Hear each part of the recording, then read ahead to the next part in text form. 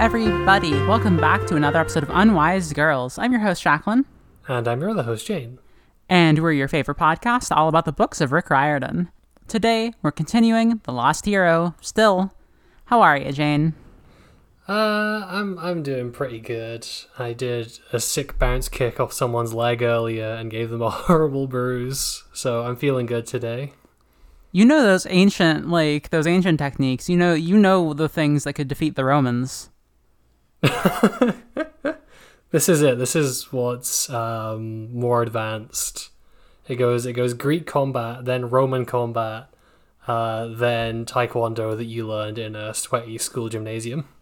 That's right. I mean, you are a black belt. Yeah, but only a first. I feel like I would get killed by a Roman legionary. It's possible, but I don't know. I feel like if you were unlocked to demigod skills all of a sudden, if you got the demigod boost, I think you would be really prepared to kill anyone. Okay. If I could kick people and throw fire at them, I feel like that would give me a pretty distinct advantage. I think you're right about this. Yeah. Speaking of throwing fire, I don't have a lot to say about the news. We got more casting. It all looks pretty good. Did we? We got more. I thought the last thing that was announced was what's his face, Mr. Crazy Eyes as Dionysus. No, yeah, we got Luke, we got Clarice, we got Nancy Boba Fett. Oh shit! Do they give Clarice a canon height? I don't know how tall the actor is. Because we are in trouble if they didn't.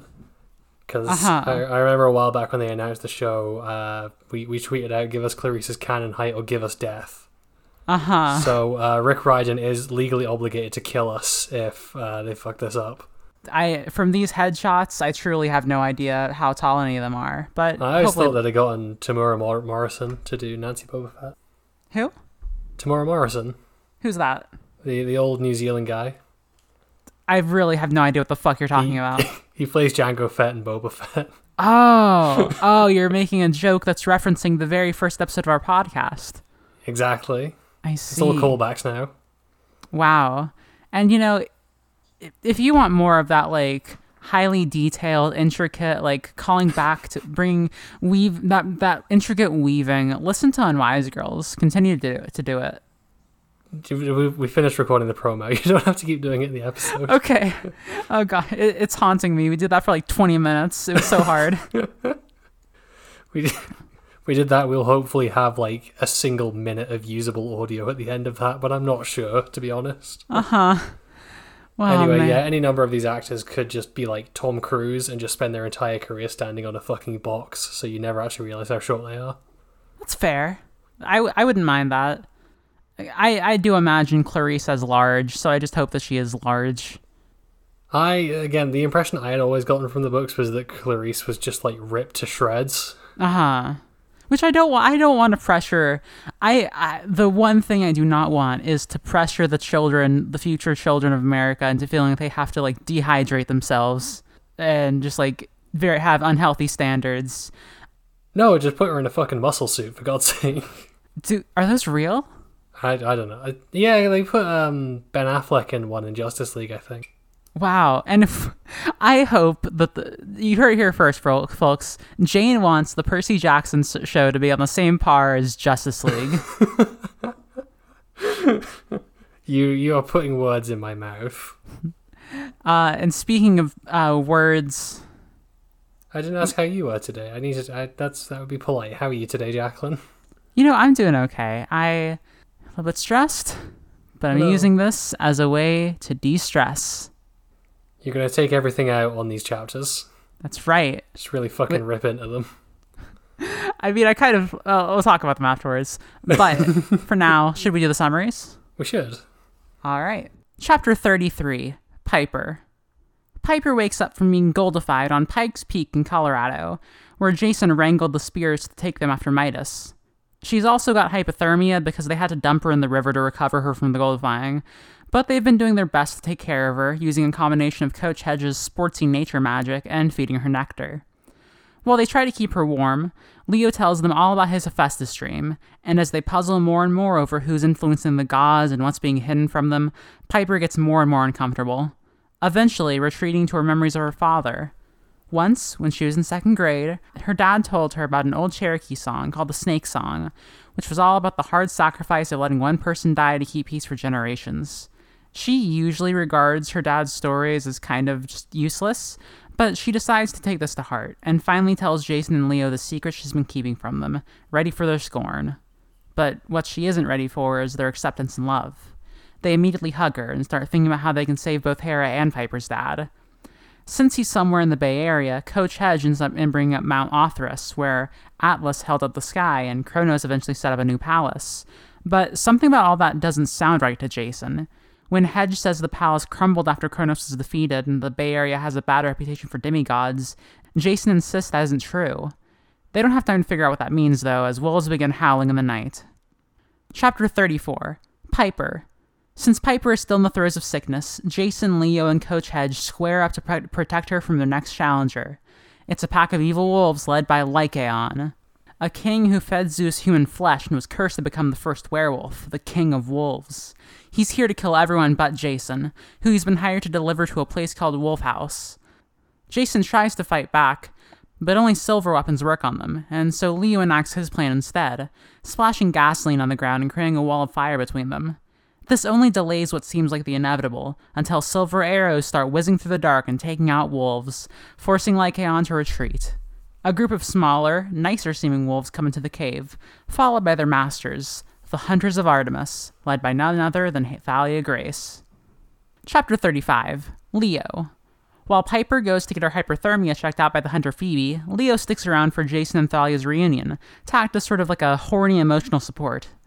Thalia explains her and Jason's shared backstory. Their mom was pretty unstable because of the pressures of her celebrity, as well as knowing that one of her children was literally sired by a literal god. When Thalia was about 7, though, Zeus came back, this time in a more Jupiter-y form, and stuck around just long enough to get her pregnant with Jason before disappearing for good. That was just too much for their mom to handle. When Jason was 2, their mom took them up north toward wine country, and, while Thalia was still in the car, something happened that their mom said was Hera claiming Jason, making him as good as dead. That was the final straw for Thalia, so she called the cops, packed up, and left for good. They figure Jupiter being his dad and not Zeus explains Jason's Roman stuff, but still don't quite get how he survived without having a Camp Half-Blood to rely on, so Thalia decides to consult Artemis later on. For now, they have to keep moving up the mountain. Chapter 36. Leo. The gang gets set up in winter gear before continuing up Pike's Peak, where they find a bridge of ice connecting the summit to Aeolus' castle, a beautiful sky island made of purple stone. Leo proposes Jason fly them up, but Thalia is terrified because of her fear of heights, and also she doesn't really know that, that's a thing that children of Zeus can do. She certainly doesn't want to try it, so they stick with the bridge. The climb goes fine until Leo's brain starts firing on all cylinders, also firing up the temperature, and causing the bridge to start melting. He ends up making the connection that Jason, too, is a sort of bridge, and so must be connecting where he is now to somewhere that doesn't get along with it. And, since Hera said he was an exchange, something must have been exchanged in his place as well. Thalia keys into this as the clue about Percy, and when Leo mentions that the place in Jason's dream is called Wolf House, Thalia even knows where that is, and she says Jason does too. The bridge evaporates, separating the hunters from our group and letting them go their own separate ways, with Thalia's side going to Wolf House and the quest goers continuing towards saving Piper's dad. So, Jane, what did you think of these chapters? My notes for these chapters are really interesting. Uh-huh. Because it'll be like three things in a row that are like, this is an appropriate payoff to this character arc. This is a nice little bit of imagery. And then like every 3, it'll say, I'm really bored. What's wrong with these chapters? Uh-huh. So it wasn't just me? Oh, man. I get it. Like, I enjoyed these, but they didn't feel exciting, particularly. Yeah, I can't even particularly put my finger on what it is, because there's plenty in here that works. It just wasn't grabbing me. I mean, hopefully we haven't reached the heights of this book, but we've gotten to some tall places. So maybe we're just like, it's not measuring up to those exact standards. Yeah, definitely. I think like the biggest problem with these chapters is Lycaon. Are we going with Lycaon? Are we sticking with that? I think that's right. Yeah, Lycaon is just kind of boring as an encounter. Yeah, that's he feels, first of all, he feels exactly like a random encounter, which, I mean, sometimes is funny, but this isn't supposed to be funny. It's supposed to be, like, scary. There's cool stuff about him, but we've gone through this cycle before. They meet someone, Piper figures out, like, oh, I remember reading about this mythology guy, and they says the facts about him that makes him scary, and, like, sure, at a base, like, the idea of, like, oh, I fed human flesh to God, and he made me into a werewolf, that's cool, but there's nothing too interesting done with it. Yeah, it's missing what the last two had, where Medea was like a weird department store owner, and Midas was a scumbag guy who's trying to get you to invest in gold. And Lycaon just doesn't really have any, like, modern update. Like, you can imagine when if original recipe Jason ran into this guy, he'd be exactly the same, and it's kind of boring. No, that's exactly right. Like, there are a ton of jokes that could be made here. Like, what if he worked with Midas and he was like the Wolf of Wall Street or some shit like that? Okay, that's all right. See, this is why Jacqueline should write these books. That's right. With consultation from Jane, of course. Now, I add in the bit about him peeing on a tree or something. Exactly. Now, like, he just isn't super impressive, and because of that, the threat is never fully there. Like, I know they're going to get out of it, and I don't know. He really feels like he exists just so that Thalia can have a cool dramatic entrance. And the problem is, it dampens that because he's not as interesting. Like, if this were, like, somebody I was really invested in them fighting and taking out, then I would be super down with the way that this happens. And it's still cool that Thalia shows up, but I don't know. It's not as cool as it could have been. If a scary dummy was set up for her to, like, jump in and, like, whack on her way into the scene. Exactly. It's and it doesn't really pay off. Like, I guess just focusing in on this fight scene for a little bit, it doesn't super pay off anything with, like, the way that it's set up. Like, oh, only Leo and Piper can fight. Or only Leo and Jason can fight, and Piper's left behind. And the problem is, we've seen this a few times already. Yeah, I don't think Piper has actually gotten to do any fighting. She's been injured or incapacitated in every single one so far. The only one she's gotten to do with was Medea, and that one was good. Oh yeah, she talked her way out of the Medea thing. Well, no, she threw a shield into her stomach and caused the building to explode. This is true. Although I do need to... I don't like to, like, nitpick the actions of characters, because that feels like that's lazy criticism. People are flawed, they can make mistakes.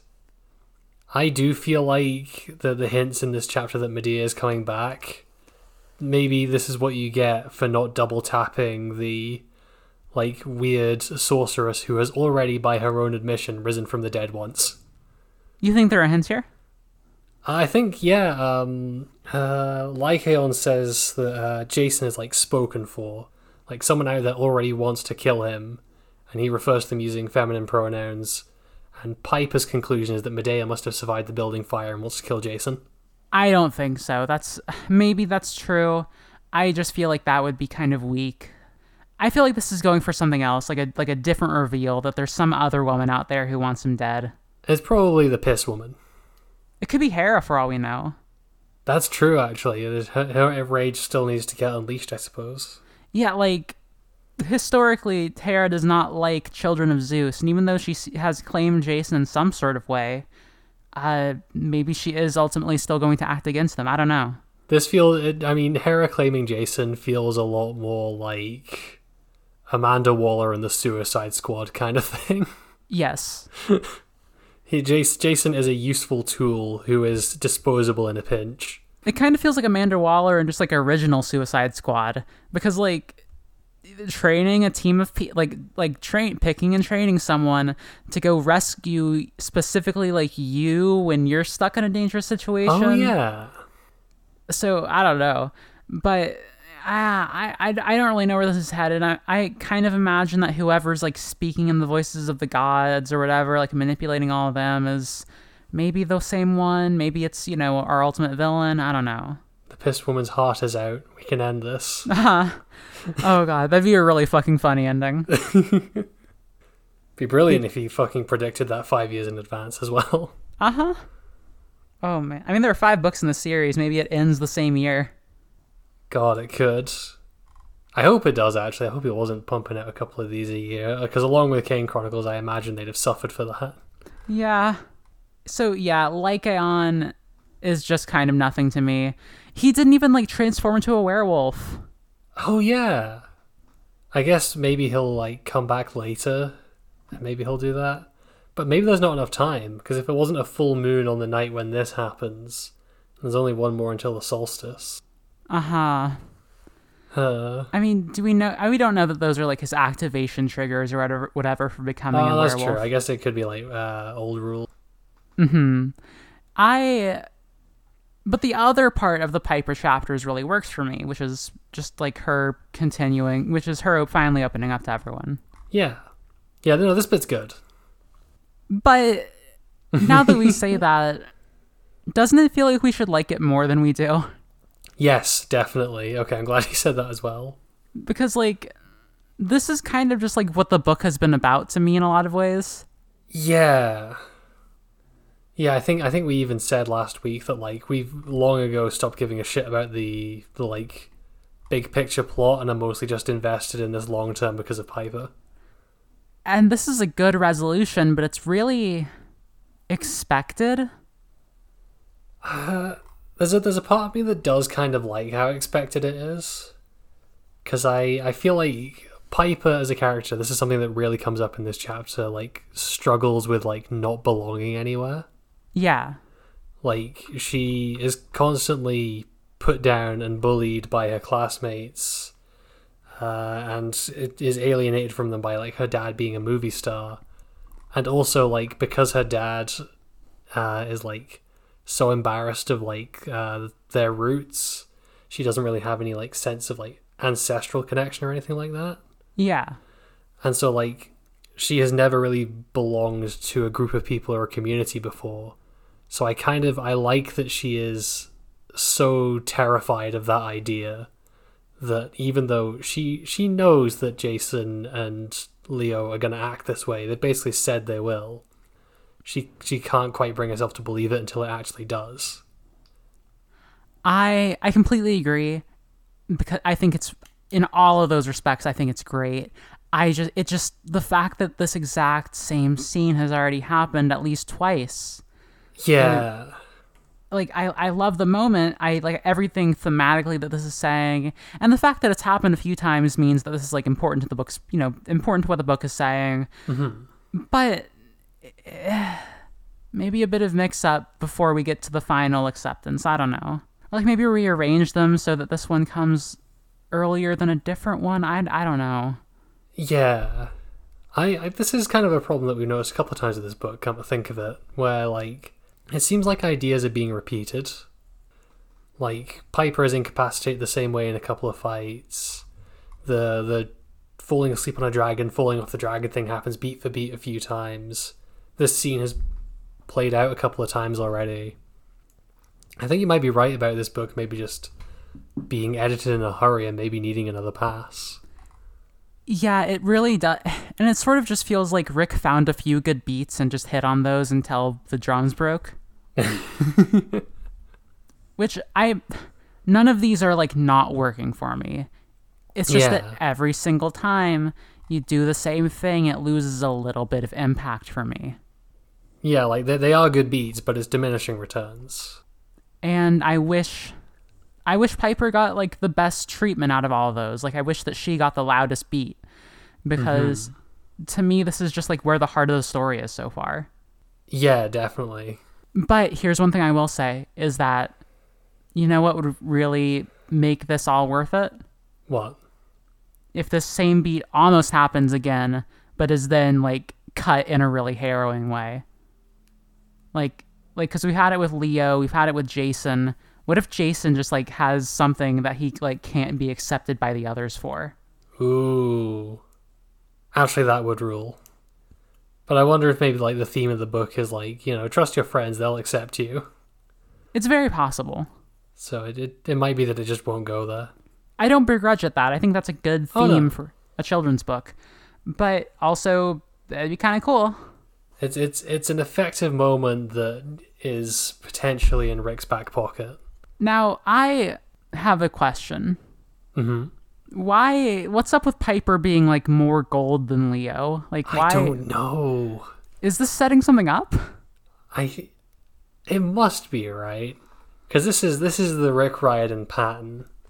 Is that if he is drawing attention to something that's a bit weird, it's because he's going to use it in a reveal later. This is just how he writes. But I have no idea what it could mean.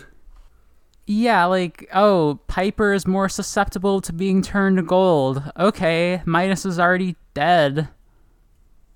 I mean, we don't know if he's dead. He's definitely dead, but... Yeah, I guess that's true. We don't know that Midas is dead for sure. We don't know that Medea is dead for sure. We don't know that Lycaon definitely isn't dead. Maybe they just haven't defeated anyone yet.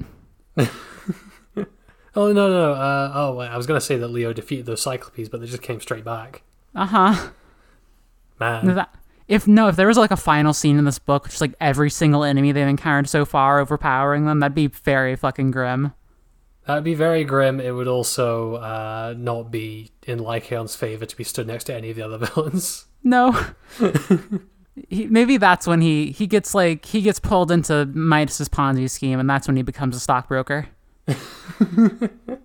I feel like he must be like the debt collector in that arrangement. You sunk everything into the gold, and now the stock price has crashed or whatever the fuck, and a werewolf is outside your house looking to break your knees. He's like the Shizuo Heiwajima of Midas's operation. See, now I instantly like him a lot more just because you said that. In our fan fiction, he's really cool. Fuck, we gotta get back to Durarara.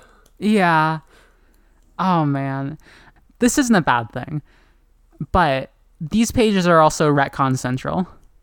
Oh boy, they are fucking, overflowing with retcons. And it's, like, again, not a bad thing. That's kind of just what the series is about so far. But it's, like, wild how much every single chapter has something in it.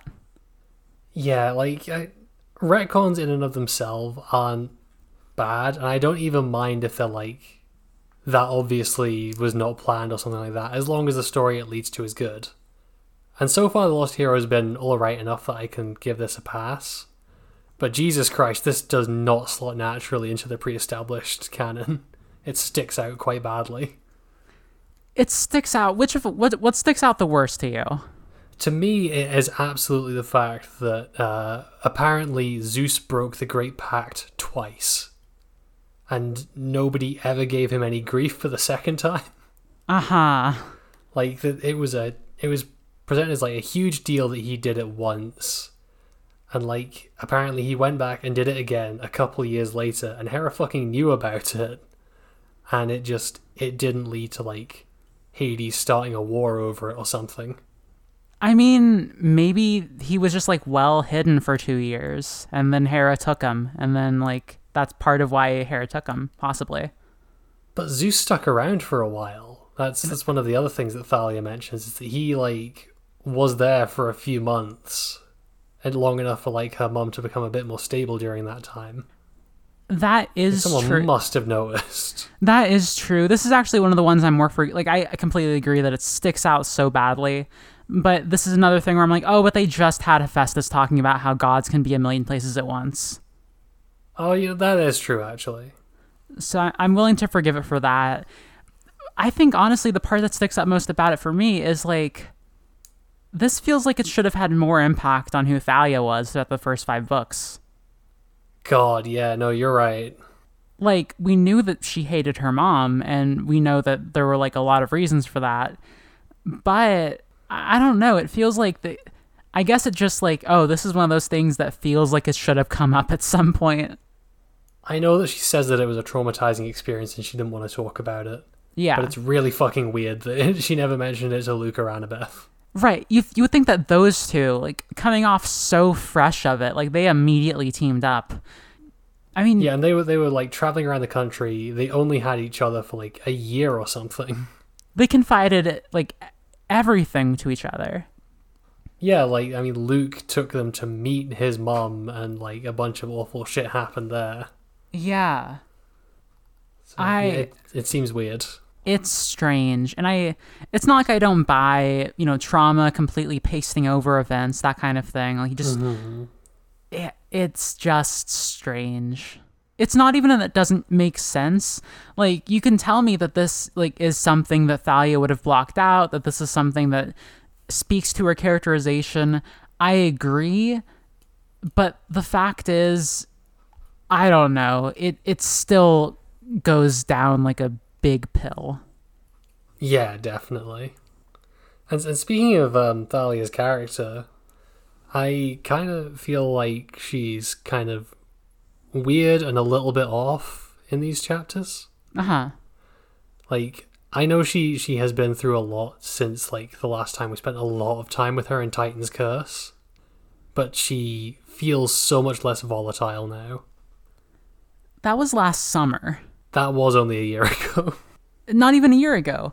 That was a few months ago. Mm-hmm. Like, this is the winter. No, the Titan War was a year before this. Oh, okay, yeah. Is this the winter solstice they're doing right now, though? Yeah. Okay, so it's been like a year and a half. Yeah. Okay. So even still, I guess this speaks to, like, what not aging as a hunter does to you, but she really does just feel, like, smoothed out in a strange way.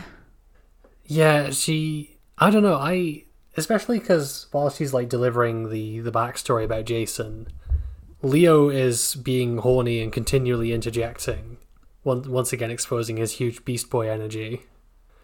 And she acts incredibly coldly towards him, and that feels off. I feel like she should be, like, verbally sparring with him or being, like, quite aggressive and telling him to fuck himself. And I guess it could just be like, she's the immortal, ethereal leader of the Hunters now, but that's boring.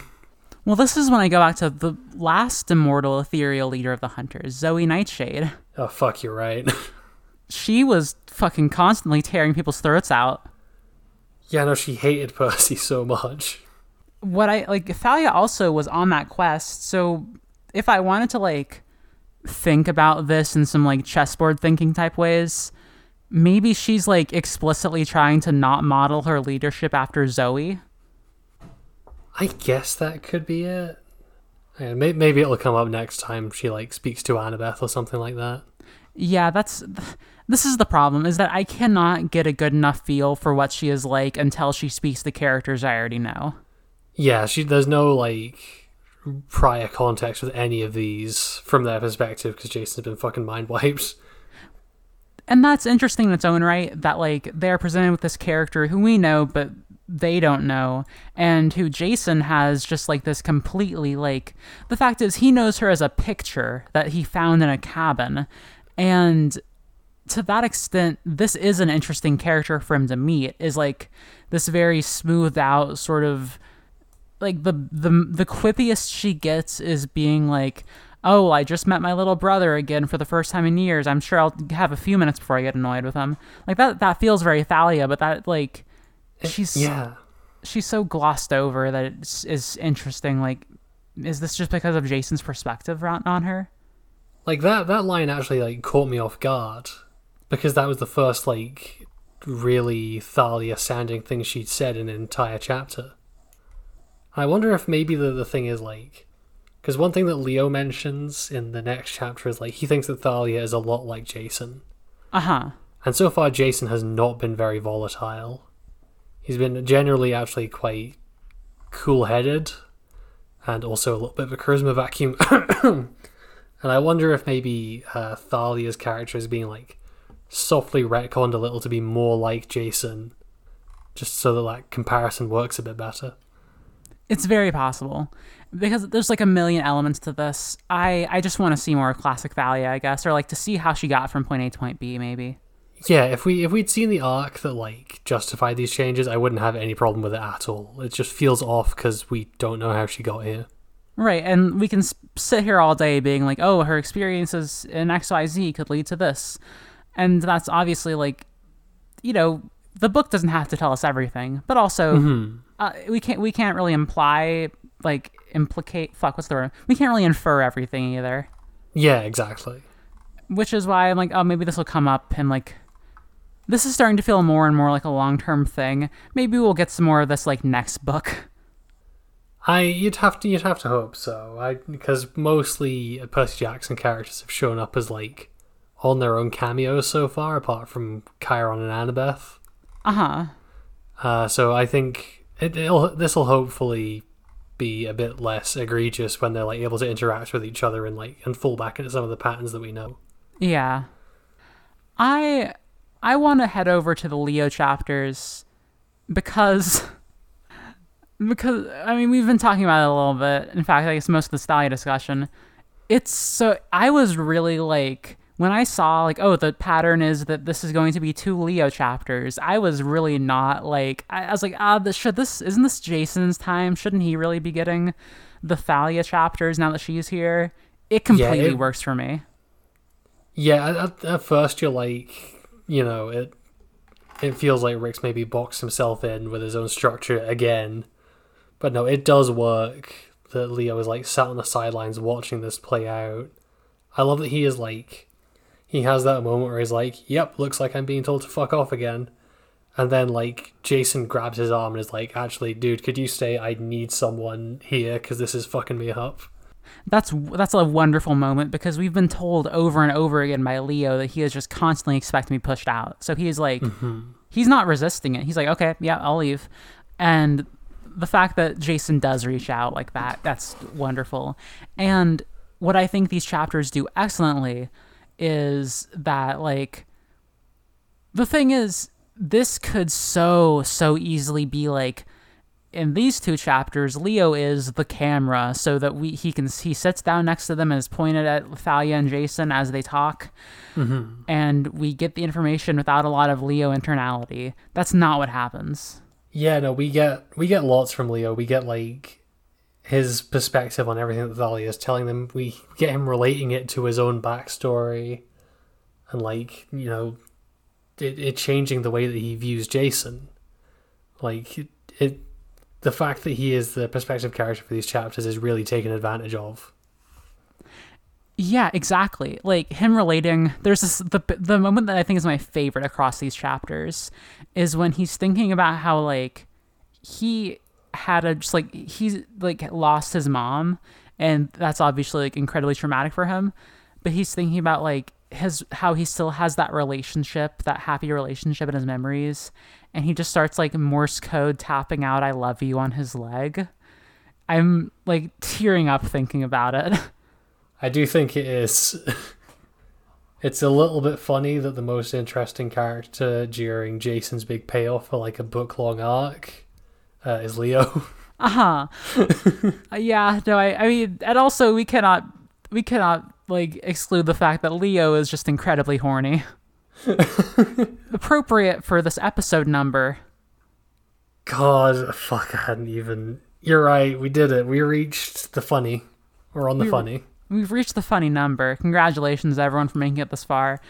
I feel like Leo would unironically make like 69 jokes. He would. He really would. It would be so not funny at all. He would like hand people in Hephaestus' cabin like sheets of complicated mathematical equations, and it comes out to 69. He would absolutely lose his shit laughing at them. That's incredibly charming to me somehow. Just like as a character piece. But no, like he puts into words his like one of those like classic relatable things that's like, I just like it's the screenshot of Cowboy from Cowboy Bebop saying like Mr. Bebop. Yeah, Mr. Bebop. He's just like, oh, I love a woman who can kick the shit out of me. Like that's exactly what he says here, and it's, I mean, not exactly. He wouldn't say that. There's no expletives in this book, but I think we have even made this comparison before, that Leo just loves the kind of woman who will fucking kill him. And I'm glad he's self-aware about it. Yeah, I can respect that. Unfortunately, sometimes I do think that this specific dynamic, like a character who is like, I just love a strong woman who will give it back to me as much as I give it. You know what I mean? Like, that can sometimes be used to justify very like I don't know. Like, oh, one character is like, oh, I know that she can totally dish it back, so I'll be kind of creepy towards her. Yeah, that's another reason I think I wanted, like, Thalia to be, like, engaging with him and, like, verbally sparring with him. Uh-huh. Because her response to most of his, like, flirtations is to just, like, glare at him. Which, like, the longer that goes on, the more it kind of starts to feel like harassment. Yeah. I mean, Leo absolutely, like... Leo is being kind of a creep, and I'd be good if Thalia was like, hey, fuck off. I do appreciate that, like, he opens his mouth and starts talking and Jason immediately kicks him. Uh-huh. That's a fun moment. Yes. Jason as a character is kind of, like you said, he's not the greatest. His dynamics, his, like, relationships with the other two, that's really where the heart of his character lies so far. Yeah, definitely. Like, we get some fun stuff when he's interacting with other people. It's just, like, his internality is kind of lacking. Mm-hmm. Speaking of that, though, I guess it's actually... I think this is a technique we've talked about before, is, like, when there's a character who is really, really, like... who is, like, the most important to an event happening, and the chapters just are not from their point of view... What that lets you do is, like, escape their internality in a way that otherwise you wouldn't be able to, and kind of view them from sort of an external point. And I think that's working here, first of all. And I'm excited for when we get to the next chapters to see just how Jason reflects on all this. Because he's got to be fucking reeling from all of this. Uh-huh. Especially because, like, he had this reunion with his sister, and then, boop, gone. Instantly fucking gone. Yeah. Yeah. Literally the connection between them was severed when that bridge exploded. And the thing is, all he learned was like, oh yeah, we're brother and sister. Our moms sucked. Mom sold you. It's horrifying. Like, yeah, this is... Maybe he's gonna, like, knock his head on something to try and get the amnesia back. Uh-huh. There's a bit where Leo is just like, I wish I could take a hammer out and, like, hit him in a sweet spot to get his memories back. Oh, man. I do love that he picks up the, like, no good with organic components thing from Hephaestus. Just really playing into that, like, connection that they have. Yeah, I had a hard time putting this into words, like, I think last episode when we talked about this, but it's very much like seeing that your parent is fucked up in their own way that reflects all too similarly on you. Yeah. And then sort of, like, developing that language to describe your own feelings with in an interesting way. Yeah, definitely. I do want to say something nice about these chapters, because I feel like we've ragged on them a lot. Yeah. They do have a flash of something that I think characterizes the Riot and Verse books at their best. Uh-huh. Which is, like, villains who feel like proper characters and actors in the story, as opposed to just, like, scary faces that occasionally appear to propel the plot. Because I love the discussion they have after Piper, like, spills her guts to Jason and Leo. Where basically, Coach Hedge makes his first actual contribution to the story by explaining, like, that Enceladus, like, won't immediately kill her dad for this betrayal because, like, he has an actual set of reasons for taking a hostage for leverage, and killing him would undermine that. And so often in, like, especially kids fiction, if a villain takes a hostage, they kill the hostage for shits and giggles. And it's incredibly predictable and boring. And I like that in these books, like, a villain will take a hostage and it will actually be used as a hostage. It's the same kind of shit as, like, Kronos properly manipulating events in Sea of Monsters, or, like, Prometheus having his own shitty agenda in Last Olympian. I like it. It's good. No, yeah, like, I completely agree. Also, Coach Hedge, we get the Coach Hedge backstory that was, like, exactly what we were kind of thinking it would be. Like, damn, he is just unhinged and was put out to pasture. Yeah, like, literally exactly that. I do like his take on, like, I love nature. I love when things kill each other. Like, that's... it's a different side to satyrs that we haven't seen before. I do actually have a question about this. What's that? I thought the Council of Cloven Elders was gone. Were they, like, completely replaced? Well, I thought, like, the organization was gone, because, like, most of the members fucked off just before the war started, and then their leader died, like, the same chapter as Silena Beauregard, thus remaining overshadowed forever. I kind of assumed that, like, they all just sort of came back and flocked around Grover. I figured that, like, Grover's cult had seized control and it wouldn't be called the Council of Cloven Elders anymore. But I guess, like, he's got, like, proxies. He's got a puppet government. The Council of Cloven Grover. I don't know why it is. Grover is, like, the funniest character for me to think about. What, because he went from comedy sidekick to kind of weird, annoying cameo character to the Messiah? Uh-huh. Oh, man. Oh, but, like, yeah, you're right. There's a level of, like, respect for the reader in these books that, like, the obvious thing does not have to happen. Like, the hostage does not have to die. Like the villain does not have to be telling the truth, I guess.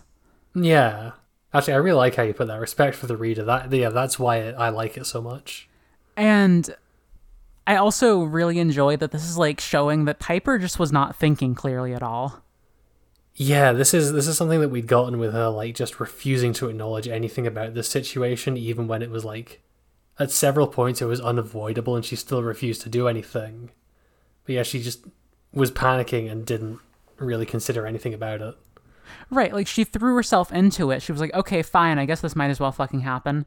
But she didn't let herself think about, like, the logic of it. And that is really, like, I guess that's really realistic to me. Like, more and more, I'm like, wow, Piper, good character. Everybody is saying this. Piper is a good character. Absolutely 100%. There are not frequent posts on the Camp Half-Blood subreddit about how much people hate it. Well, they can fuck off. They can. Unless she turns out to be a shit character in the next few books, in which case, never mind. Yeah, I guess that's possible. Well, but I don't think she will. I like her so far. Yeah, in this book, she's very good. Yeah. Zeus is just, like, the worst. We knew this. We knew this since, like, Percy did him a fucking solid, and Zeus's, like, reward for that is, I won't murder you. But holy shit, he is even worse than we thought. Like, this is one of the worst things we've ever heard of a god doing. Which bit specifically? Okay. Or just all of it? Just this entire... He found a young, pretty, famous, unstable, mortal woman, hooked up with her, revealed that he was a god, just kind of fucked off after that, let her continue to, like, just, like, implode while he was away, came back as, like, oh, I'm serious this time, and this time I will be serious. Daddy Dom Zeus now. I hate it, but you're right also. And is like, this time I will be a good father. He's a good father for, like, maybe a month. He gets her pregnant again and is like, oh, look at the time, better go. And then he never fucking sees her again.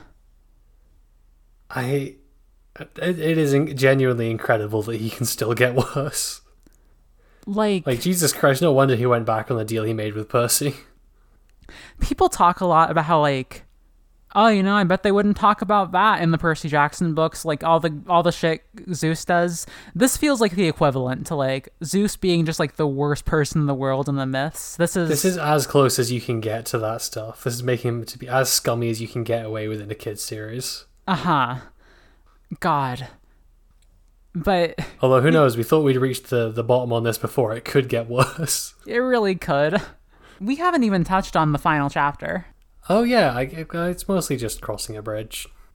I mean, the fact is, like, it's got the funniest thing in the world, which is that Leo's neurons start firing, but also, like, it's a literal firing, and that he starts, like, to be on fire because he's thinking too hard. Everybody has had this moment where, like, everything slots into place and you feel like your brain is going to explode. But in his case, his brain does actually explode and blows up a bridge. It's also so... I really enjoy that it's, like, Leo that makes all these connections and stuff.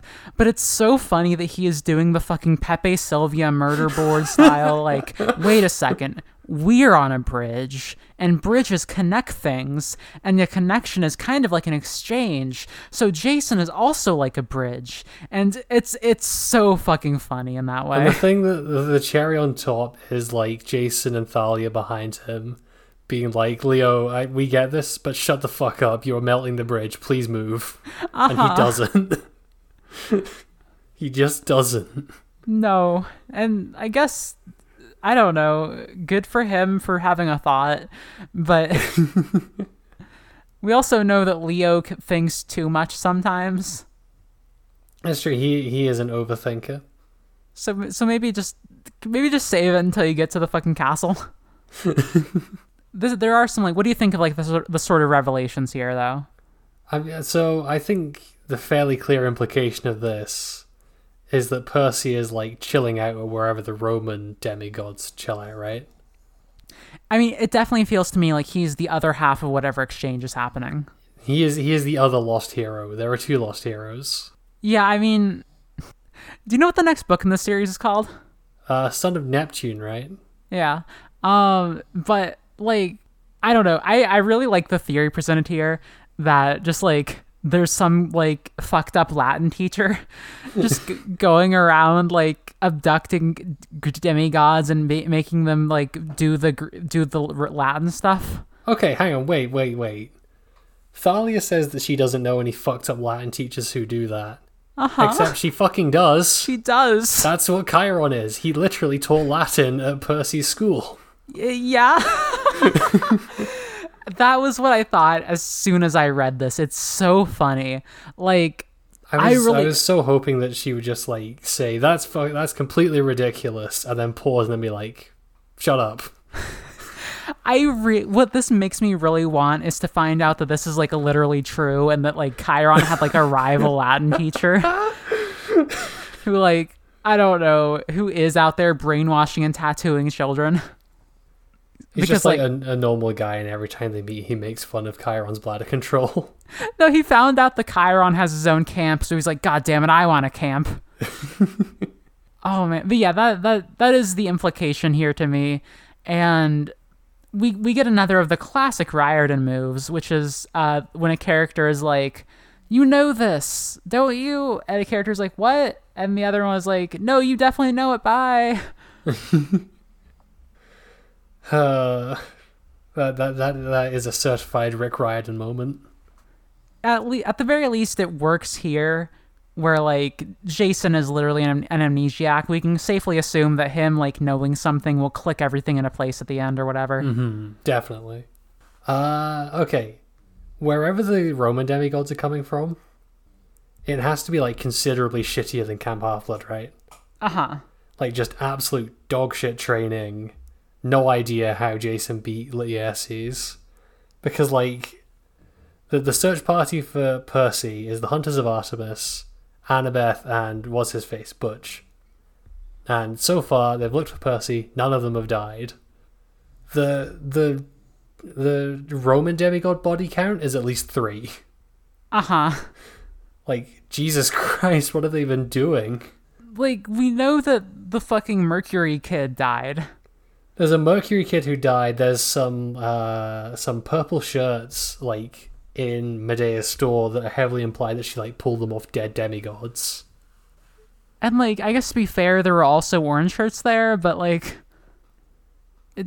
I don't know. This seems like, well, okay, here's what this implies to me. To me, like, Jason has some, like, this feels like it's going to connect to whatever Jason was talking about with, like, this is the other retcon. They're implying that, like, what we think happened on the West Coast with, like, Kronos' castle and the Titans happened differently than we know.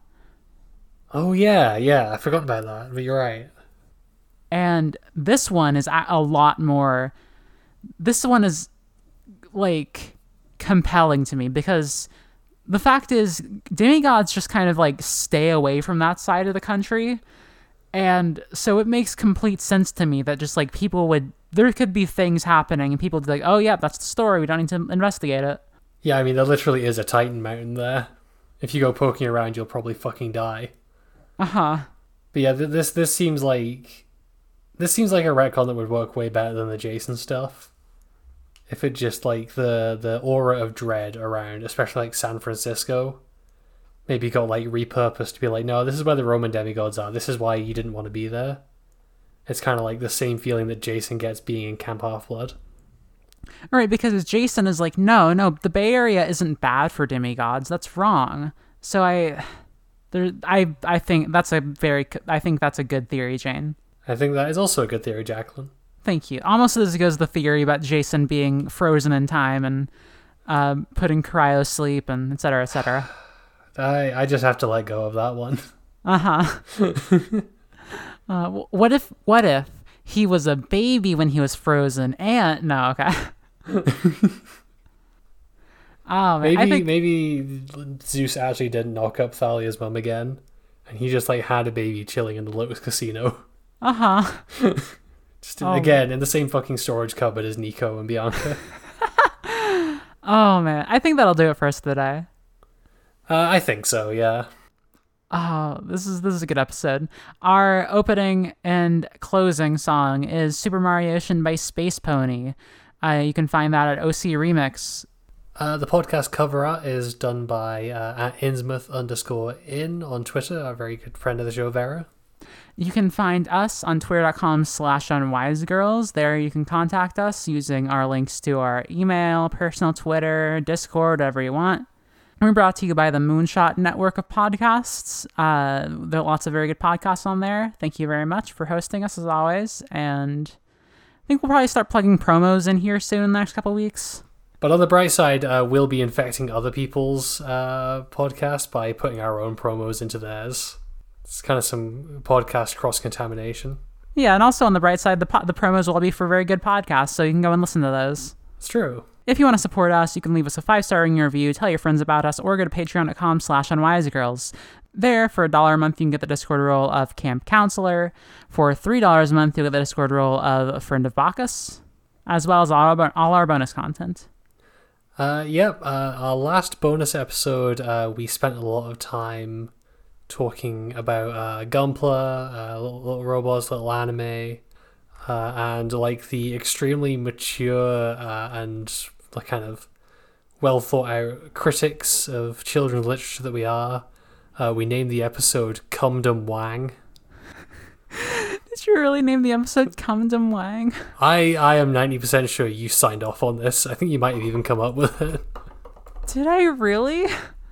Let me type Cumdom. No, wait, did I not run this by you? You didn't run it by me.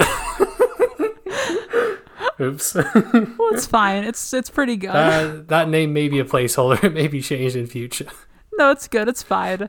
For $5 a month, you can get our Discord role of Venus is Chosen, all our bonus content, and a thank you at the end of episodes. Speaking of which, this week we'd like to thank Tana, Mercy, Veronica, Friend, and Erica. Thank you, everyone. Thank you. And as we always say, at the end of every single episode... See you next week, Camp Half-Blood. See you next week, Camp Half-Blood. Bye. Bye.